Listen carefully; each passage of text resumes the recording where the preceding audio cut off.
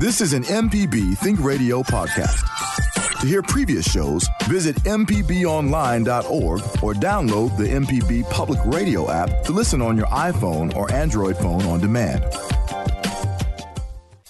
The information presented on Money Talks is meant to provide general information about the topics discussed and is not necessarily the opinion of Mississippi Public Broadcasting. The information presented does not create any type of relationship between the hosts and guests and the listening audience. Please consult a financial advisor or any other qualified professional for guidance about your personal finance questions. From MPB Think Radio, this is Money Talks. Kevin Farrell here with Nancy Lottridge Anderson, president of New Perspectives, and Ryder Taff, portfolio manager at New Perspective. They're also co-authors of the book Piggy Planet, Prudent Investors Get Going Young. When you give a gift, do you ever give money? What about gift cards or stocks? Chocolate money or commemorative money from the U.S. Mint. We're going to talk about giving the gift of money and year-end tipping today. As always, we're also here to take your personal finance questions.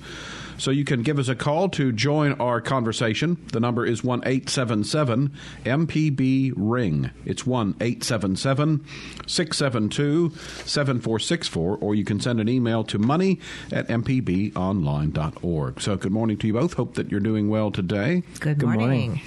Any interesting things from the weekend?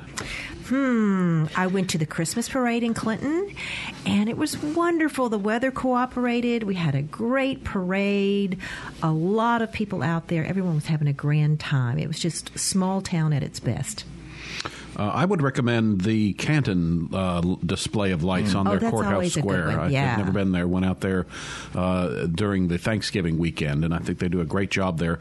What I like, too, is you can walk around, and there's things to do, but there are a number of different things that they've set up specifically to be kind of like take your picture here sites and that sort of thing. So, and actually, that's actually the first time I've ever been to the courthouse square in Canton. So very, very nice little place, and went to one of the shops along the square there, and I got an old-fashioned Santa Claus, probably about 18 inches tall. You know, I can't have a Christmas tree due to my cat. So I was taking a chance, and I thought, well, this is, so far it's been standing up on a shelf that he has access to, and he has yet to knock it down. So wait till you get home. It's only Tuesday. Yeah.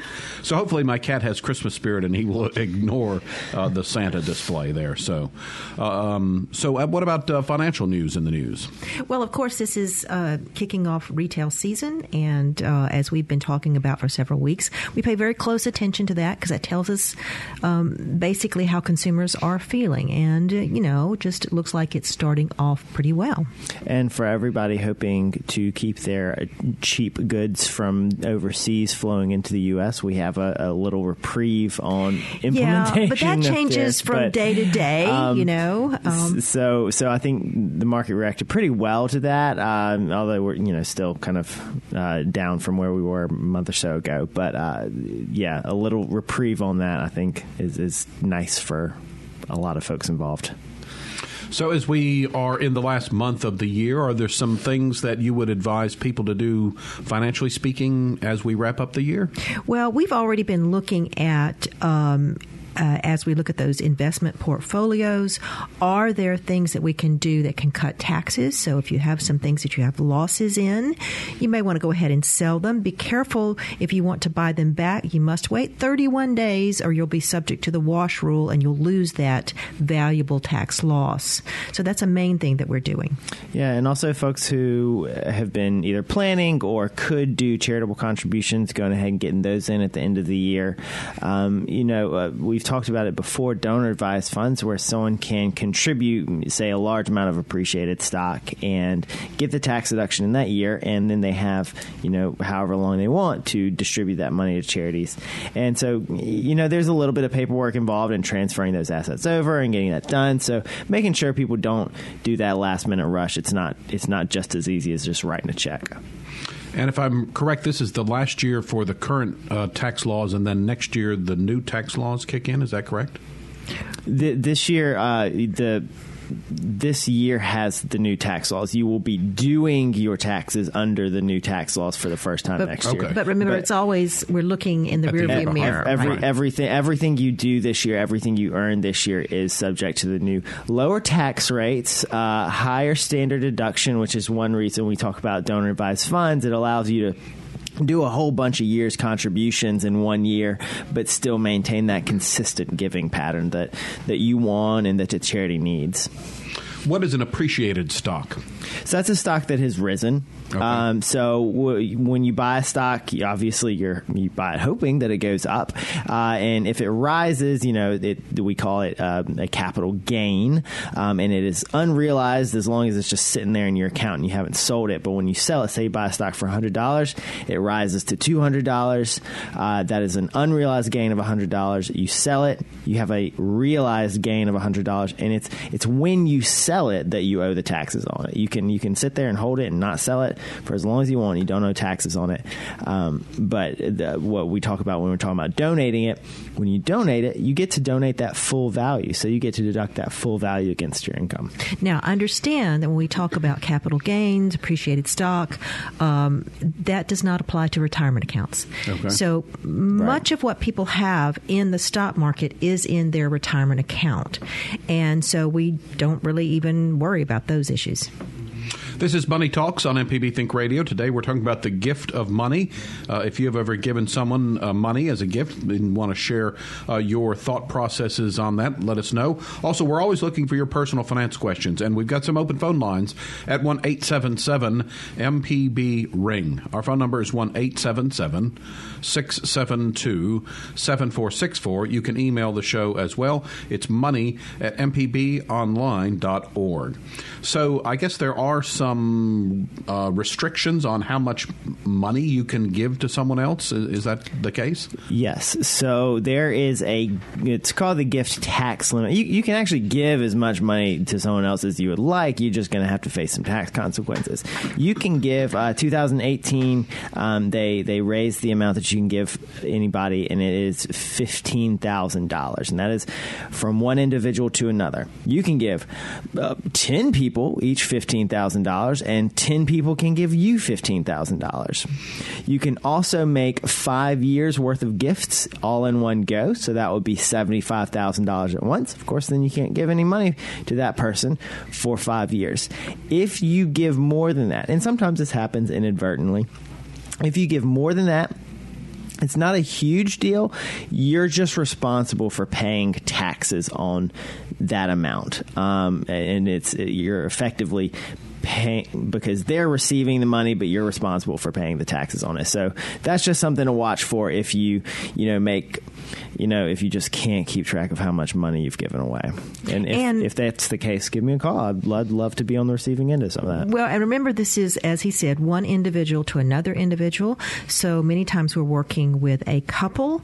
That means each person, dad can give the daughter $15,000 and mom can give the daughter $15,000 for a total gift of $30,000. And grandma can, and grandpa, and aunts, and uncles. Wouldn't that be nice? You can just go around finding all kinds of people. What is the federal gift tax exclusion? So that limit is what's exclude. You don't have to report that amount. If you give more than that, then you have to report that. You have to pay taxes on that. You don't get a tax break, but you need to not go over that, or there will be tax consequences for you, the giver. And one thing that people do this for, gifting, is just another way to take money out of your estate. If you, it could be part of your estate planning. Say a grandparent, they want to give. Ultimately, they want to give control of all their money and assets to their child, but they also want their grandchild to get some money. So maybe they want to, start gifting money to their grandchild, setting up an account for their grandchild. There's things like that. It's ways you can have a little more control over it. Get the ball rolling while you're still alive. All right. So then, also, if the receiver needs to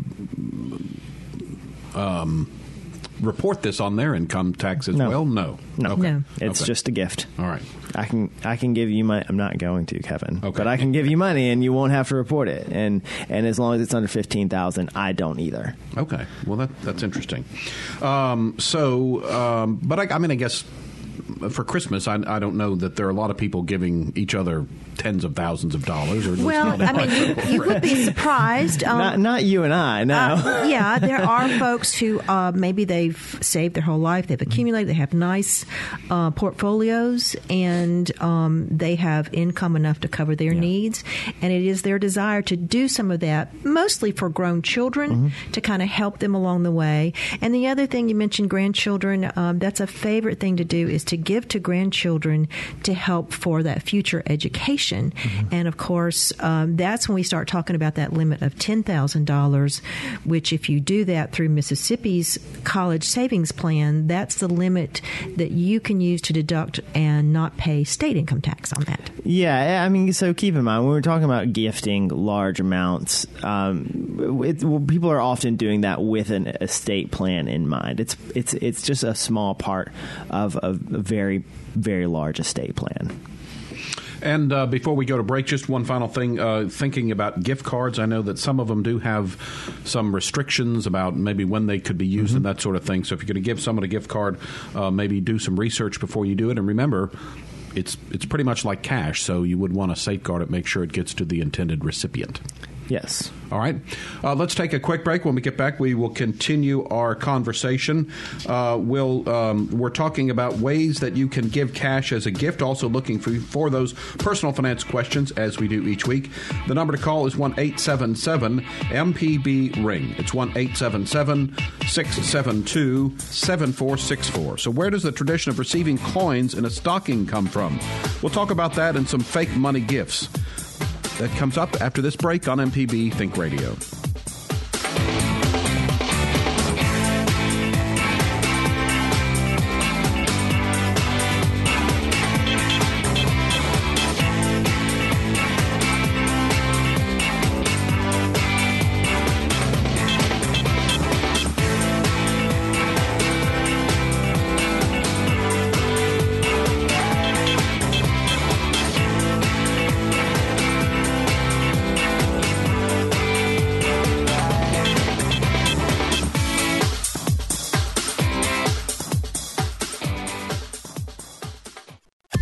This is an MPB Think Radio podcast.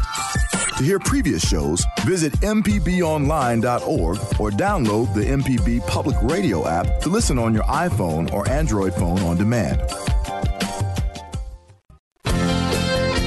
Welcome back to Money Talks on MPB Think Radio. Kevin Farrell here with Nancy Lottridge-Anderson and Ryder Taff. Today we're talking about the gift of money, also looking for your personal finance questions. The number to call is 1-877-MPB-RING. It's 1-877-672-7464. You can email the show as well. Send it to money@mpbonline.org. We have a guest in studio with us this segment, which we will introduce in just a moment. But first, Laura Lee is on the line with a call from Starkville. Laura Lee, you're on the air with us. Go ahead, please. Thank you. I just wondered if you could discuss the early learning collaboratives that are in the state of Mississippi that allow you to earmark your state taxes for early learning education for your school district.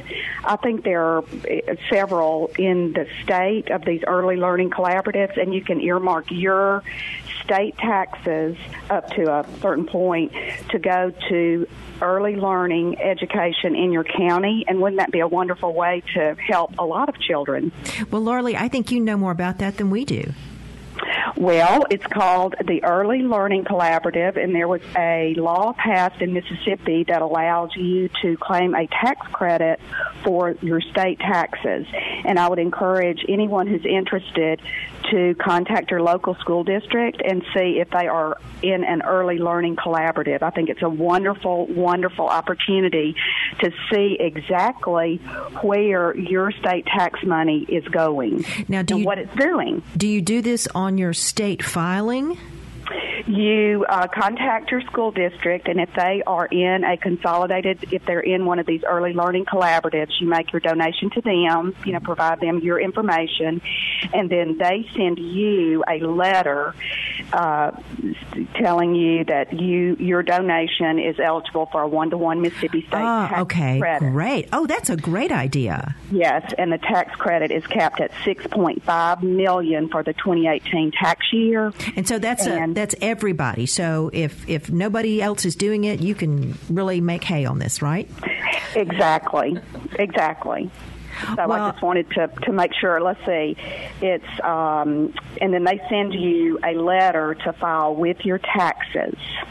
Do you have any kind of link you could send us that we could post out there that will allow people to get more information on this? Well, I'm going to give you an email for the person in charge in our area in Oktibbeha County, and she'll be able to provide you with that information. Her name is Ellen Goodman. Okay. And her email is egoodman@starkville.k12.ms.us.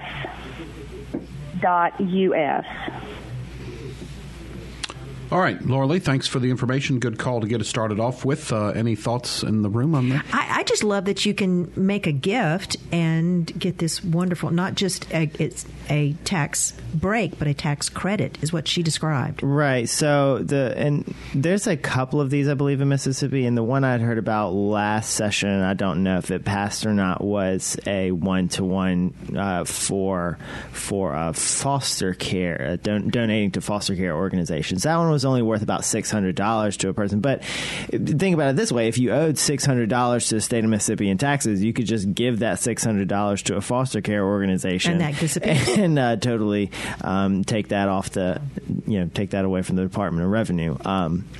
So this is similar. Functionally, it's just it's a tax credit. They just have a couple of special rules around it, how you go about redeeming it. So you're listening to Money Talks. We're talking about the gift of money today, and we're looking for your personal finance questions. The number to call is 1-877-MPB-RING. It's 1-877-672-7464. Joining us in studio for this segment is Deborah Kasoff from the MPB Foundation, who's also an ordained rabbi working in the central Mississippi area. Deborah, thanks for joining us on the show. It's great to be here. So Hanukkah has begun the holiday season. If you would, tell us a little bit about the Jewish traditions of gifting money or money-like items this time of year. Well, I love that our caller sort of opened up the topic of the connection between money and education, because the festival of Hanukkah actually is a festival of rededication. A lot of people don't know that it is essentially it's celebrating a military victory, a Jewish revolt against the Syrian Greek army. And when the Maccabees, who were the Jewish rebels, prevailed, their first job was to rededicate the temple. The word is Hanukkah. And there's also a connection in Hebrew between that word, Hanukkah, and chinuch, which is the word for education. So there was a strong connection between Hanukkah and Torah study, education. And so initially the giving of money as a gift, and it was called Geld. This kind of originated during the time when a lot of Jews were living in Central Europe and speaking Yiddish, and so it's sort of a Hebrew-German combination. Geld is very similar to the German word for money. Was given as gifts to teachers. It was also given as gifts to children as rewards for Torah study. When I was a child, the story that I learned about Geld is that the reason we got coins, and for us it was usually chocolate coins, was because when the Maccabees won the battle, it was the first independent Jewish state since 586 BCE. This revolt took place in 165 BCE, and one of the first things they did was to strike their own coins. And so in celebration of Jewish independence, parents would give their children these Jewish coins.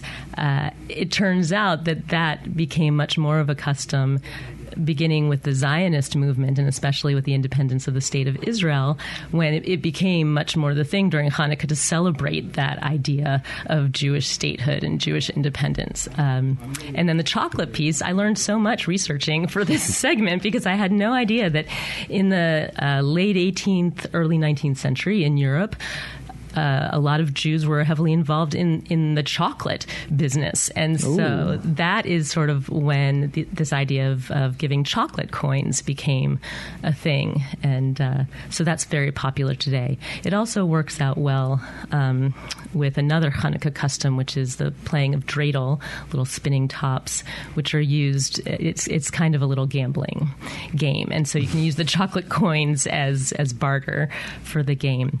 But then we don't count it as gambling, right? If it's chocolate coins, it's okay. It's just for chocolate. It's just for chocolate. But it's interesting because it also occurred to me as I was preparing for this segment that it's a little bit fraught to be talking about Jews and money because of the centuries-old anti-Semitic slander about Jews being obsessed with money. And I thought I would just address that very briefly because I don't know how many people are aware that for centuries Jews were forbidden to enter many of the professions. And so banking and money lending was one of the only professions available to Jews. And so that's how that actually got started. There's also a long tradition of Jews being exiled from their homes and having to move and be on the move. And so maintaining much of one's wealth in the form of money as opposed to, say, real estate, which Jews weren't allowed to own anyway for much of modern history and during the Middle Ages, or larger objects that would be difficult to move, made sense. So is the dreidel always associated with Hanukkah, or do kids play it at other times of the year? For Jewish kids, it's really associated with Hanukkah. But I also just learned in preparing for this segment that is the game is actually based on an earlier Christian children's game. Of course, the rabbis came up with a story that connects it back to the original story of the Maccabean revolt.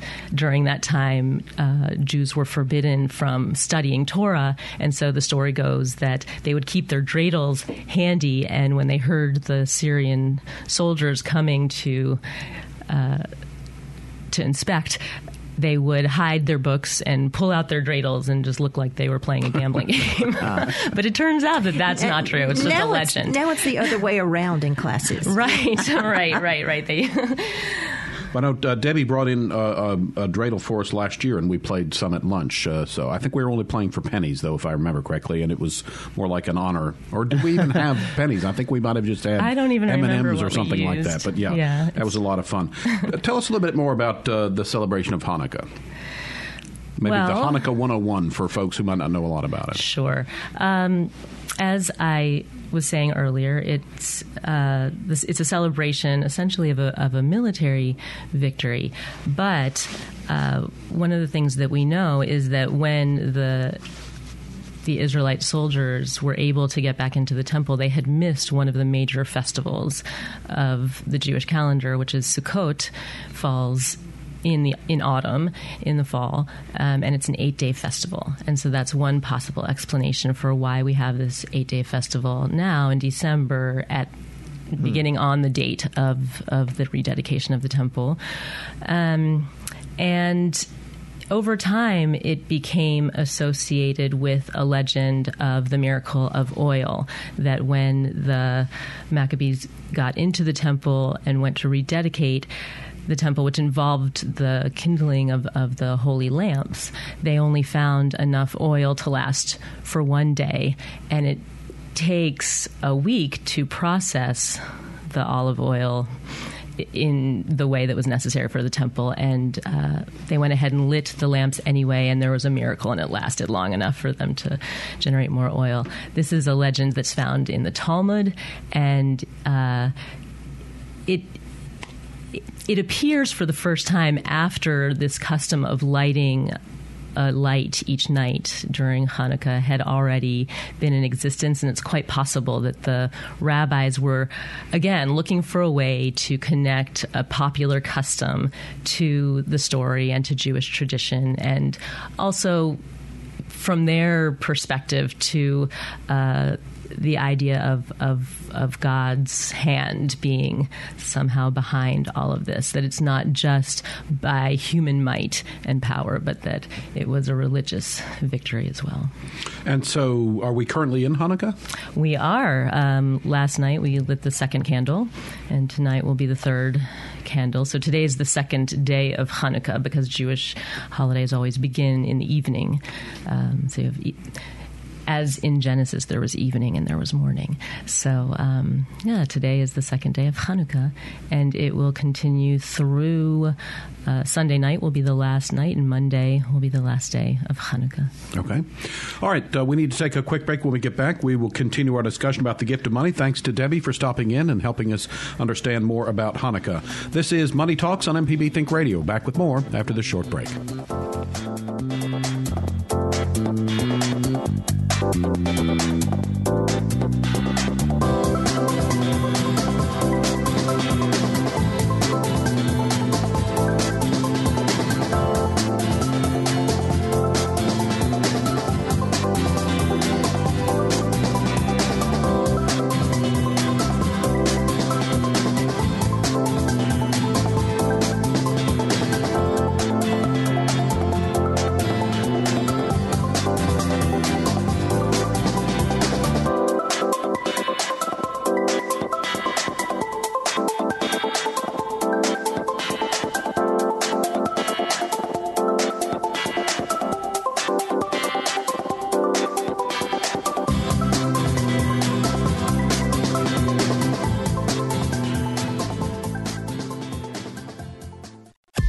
This is an MPB Think Radio podcast. To hear previous shows, visit mpbonline.org or download the MPB Public Radio app to listen on your iPhone or Android phone on demand. Welcome back to Money Talks on MPB Think Radio. Kevin Farrell here with Nancy Lottridge-Anderson, president of New Perspectives, and Ryder Taff, portfolio manager at New Perspectives. We're talking about the gift of money today and also looking for your personal finance questions. So give us a call. The number is 1-877-MPB-RING. It's 1-877-672-7464. You can email the show, money@mpbonline.org. So one way you can give someone some money, like they would use that money to maybe go buy a gift for themselves, but also I guess you can buy things from that would, I guess, be considered collectible money. Uncirculated coin sets, proof sets, that sort of thing. Is that a decent investment?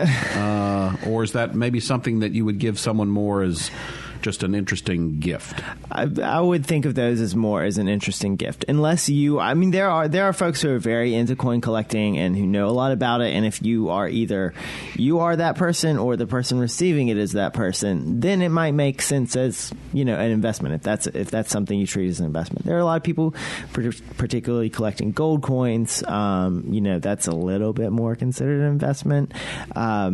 Or people who know a lot about it. But otherwise, it's a hobby, it's an activity, it's a collectible, but you're not going to give somebody a set of collectible quarters and then they're like, great, I can go buy vending machine items with it. That's what money is, something that you can go and exchange for goods. And if you're not intending them to take these collectibles to the grocery store, then it's not money at that point. Any thoughts on coin collecting? I would agree with Ryder. I think it might be a good way to have a shared activity with someone, that if you have some collectible that you're interested in, to get this child or grandchild involved in that. And it's an educational exercise. If you're talking about old coins, then you can talk about what was going on at that time in history and how coins have changed throughout the life of the country. But other than that, no. Yeah, I would think if there was a set of, when they did all the state quarters, maybe you could do a geography lesson or something along those lines. So my dad, for whatever reason, I think ended up with a bunch of various things. So at his funeral, we were all kind of claiming something, and I think I got I don't know, 4 quarters or something, but they were, nicely done up in some little, kind of cardboard thing there. So I don't. Yeah, if you're they might be something. They could be, because if you're a coin collector, you're going to have those little cases, like you say, cardboard on the outside, clear in the center, so you can see the coin on both sides. All right, so I'll have to find it first. And they should be labeled too, and then safeguard it so in case it becomes valuable at sometimes. What about bonds? That seems to me like an old-fashioned thing, but I might be totally wrong. Well, I mean, we got to say what kind of bonds. Probably are talking about savings bonds. And so double E savings bonds are often given as gifts and given with the idea of that will be used for an education at some point. But it does need to be in the parent's name in order to use it for the child's education. Those typically work as in, if you want to buy a $50 bond, you pay $25 for it, and when it matures, it becomes $50. All right. There's an old commercial that says, give a Coke and a smile, but I guess you could literally give someone a share of Coca-Cola. Ryder knows about this. This is right up my his alley. Foundational story. This is my creation myth. Well, not myth. It's a true story. I guess I'm obligated to tell it now. So when I was a child, we didn't really have soft drinks in the house. 4 kids can't afford that expensive stuff. But when we went to our grandparents' house, when we went to my dad's mother's house, she always had glass bottle Cokes. Always, it was summer, it was always boiling hot, and these were always ice cold. So we'd go there, and she'd say, how about, you want a Coke? And she'd pour a tiny little half of a juice glass of Coke. I think she made one bottle stretch between all 4 kids. And so that was always quite the treat. And then one day my dad was trying to explain to me that my oldest sister owned shares of Coca-Cola, and I was whatever, that's okay, fine, I'm 8 years old, Dad, I'm gonna go play.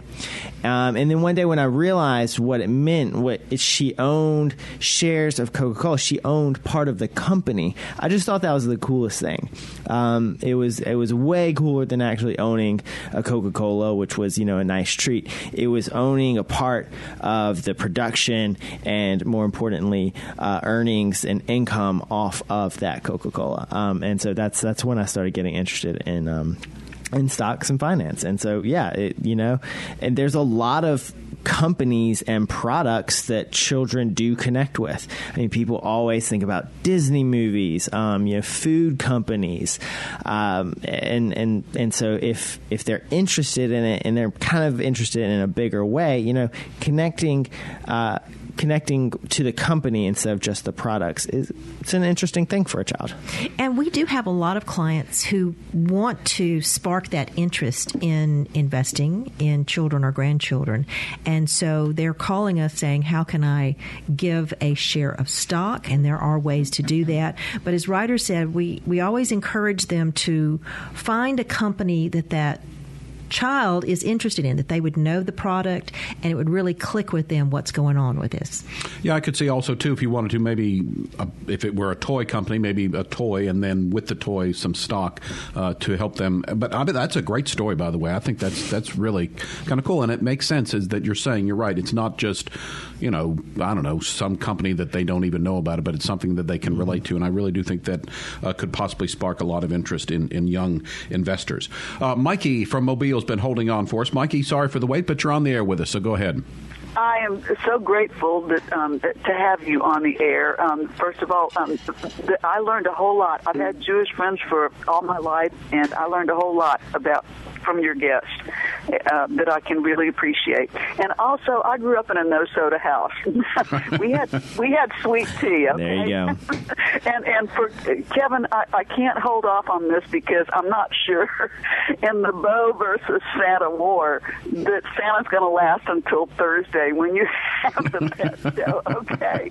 But I got to pass this tip on to you that you might want to try. Take some fishing line, or you can buy some clear nylon sewing thread, even a spool of that, because you're not going to need much. And wrap it so that you can tack Santa to the wall. and then he might live past 30. Okay, or even a tree. You know, even a tree. You can use that. I mean, it's wonderful. It doesn't show very much or whatever. My question is, and I also got to say before I get to my question, thank you all for making things as clear to me about money and the questions that I have, as your guest did about being Jewish. Okay? Oh, well, thanks.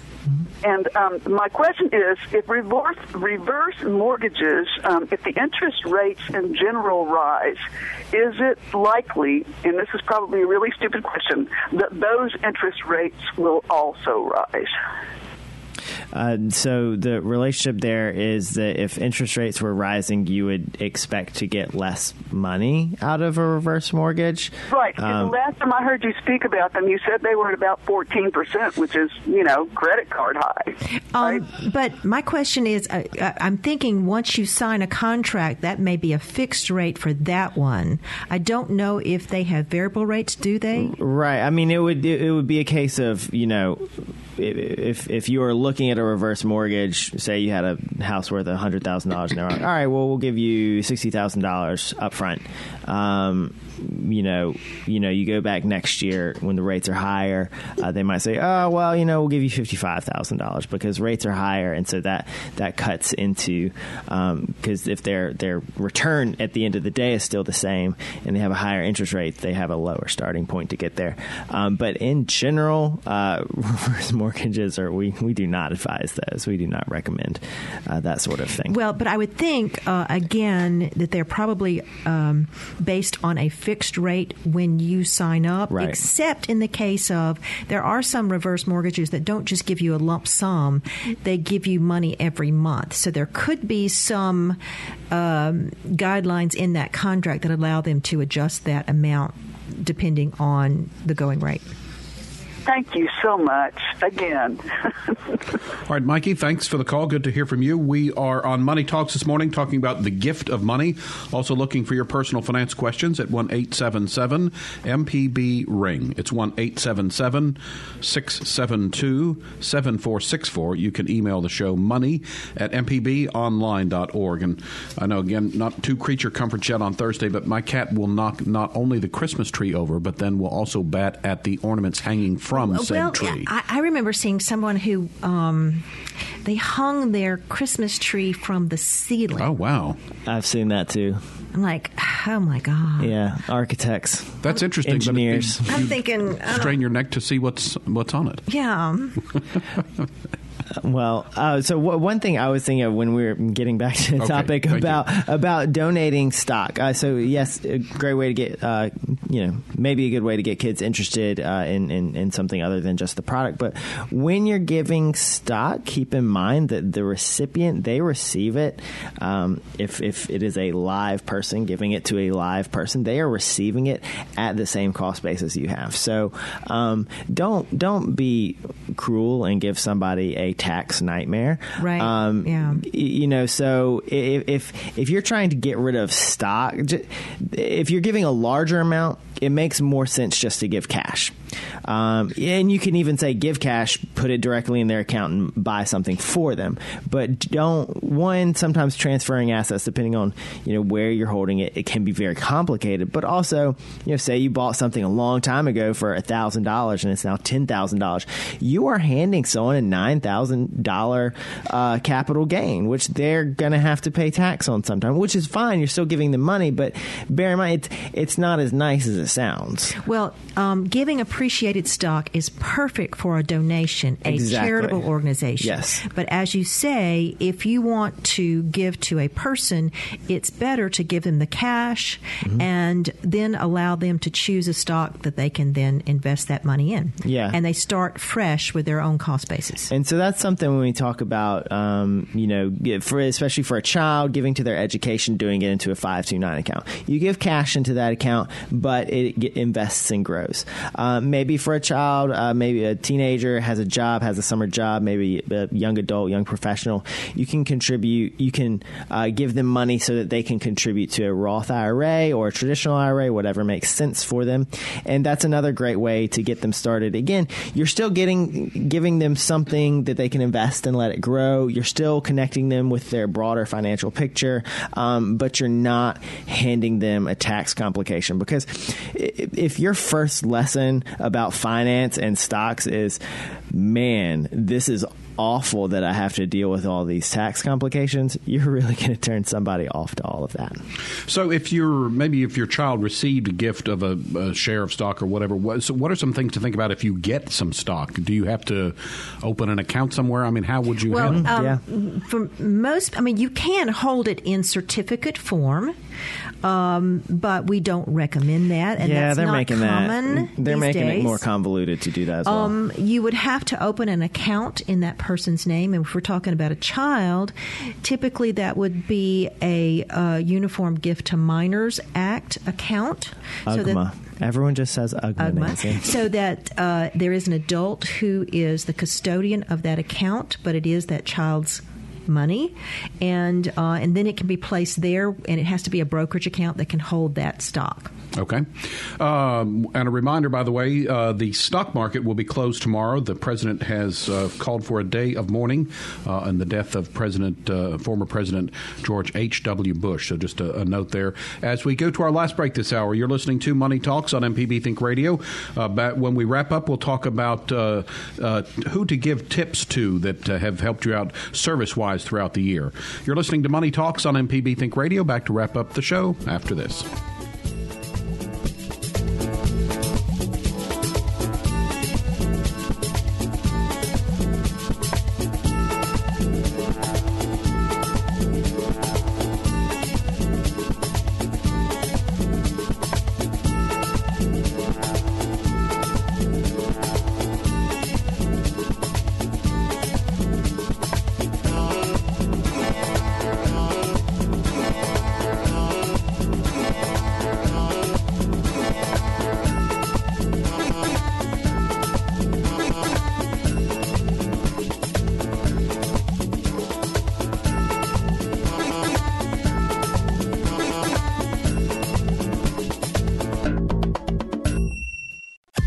This is an MPB Think Radio podcast.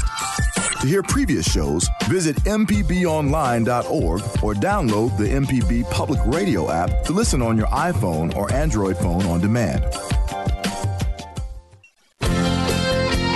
Back to Money Talks on MPB Think Radio. Kevin Farrell here with Nancy Lottridge-Anderson, president of New Perspectives, and Ryder Tapp, portfolio manager at New Perspectives. We've been talking about the gift of money today and also taking a couple of personal finance questions.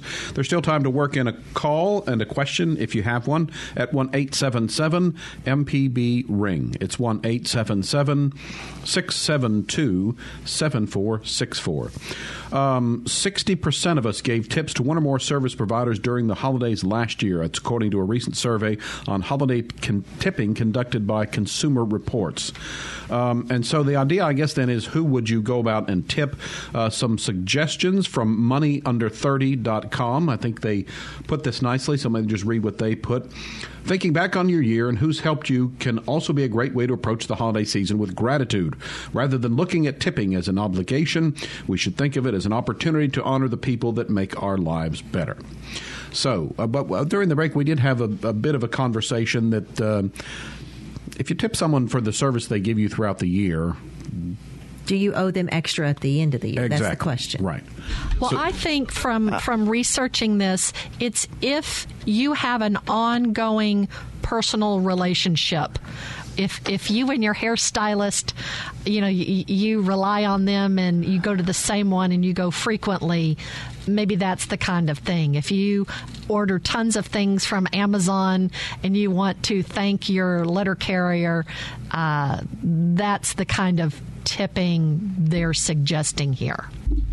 Very good. And so I think that makes sense because my point when we were talking during the break was that when I get my hair cut, I just whoever the next stylist is. You give them a tip then, right? Right. But it's like I don't ask for Francois or something. Francois. Why not? What did Francois do to you that did he not cut it right last time? He dyed my hair the wrong color. That's what it was.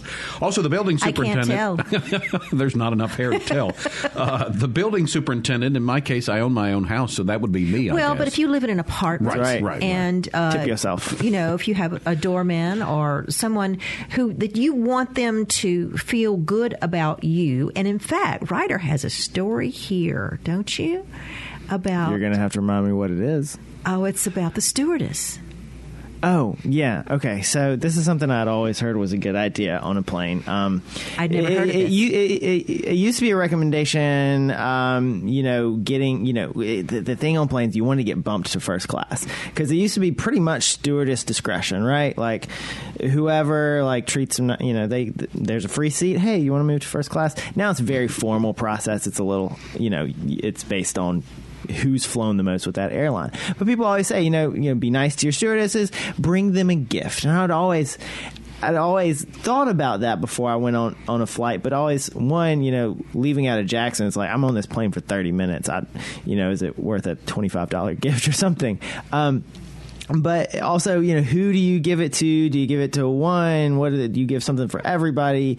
Do you give it to the pilot? Are they going to think you're trying to poison them? Like, what do you, I didn't understand. And so this past, over Thanksgiving, I was traveling, with my fiance, and we had a long layover in Chicago. It ended up being 4 more hours than we anticipated. And a friend of hers who was a stewardess or airline hostess, whatever. I'm not sure the terminology. What's the proper term now? I'm not flight sure. Attendant. Flight attendant. Thank you. Why was I not thinking of that?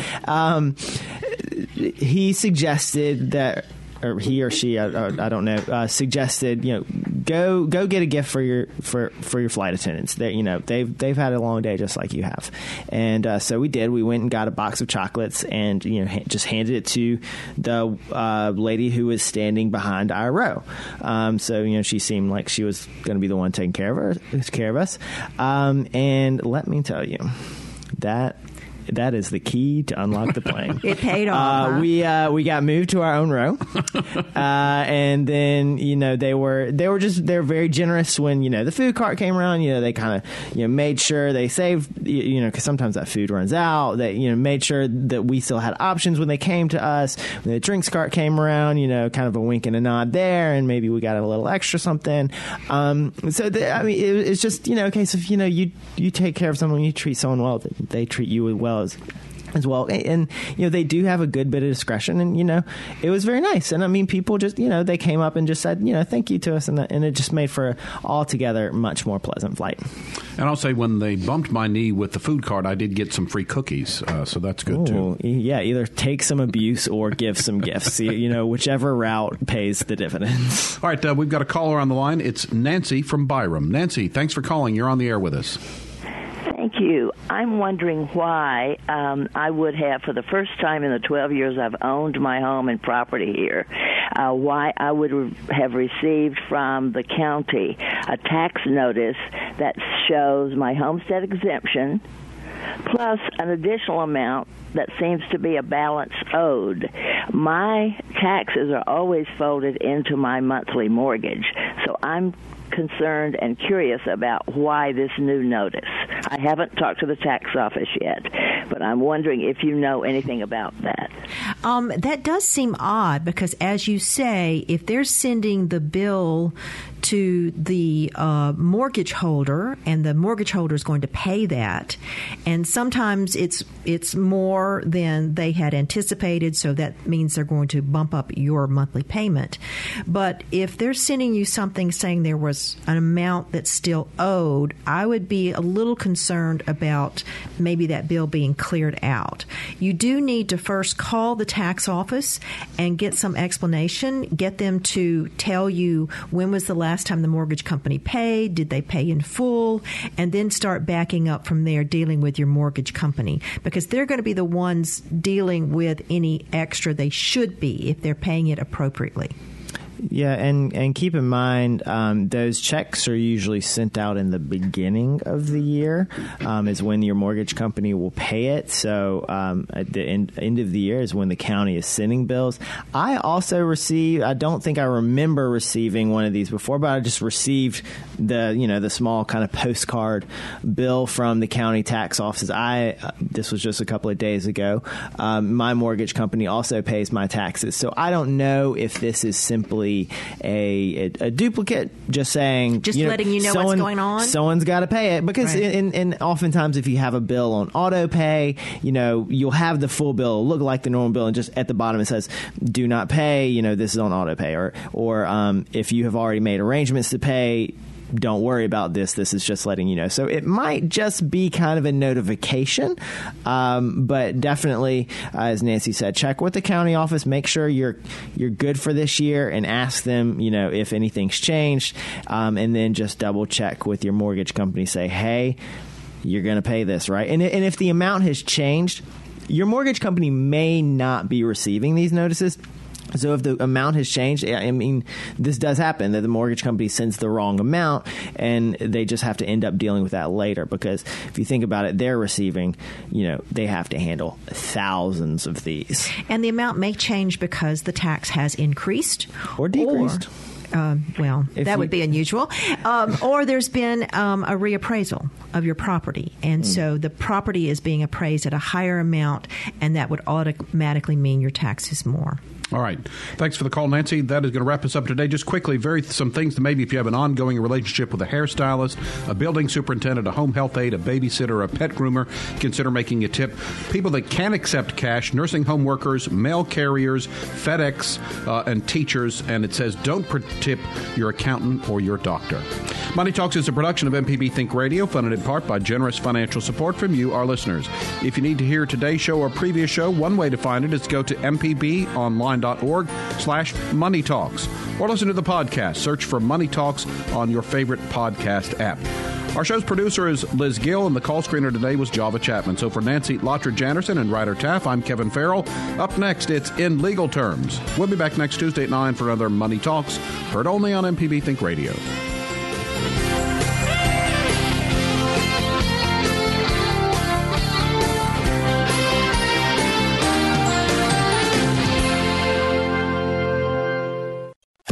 This is an MPB Think Radio podcast.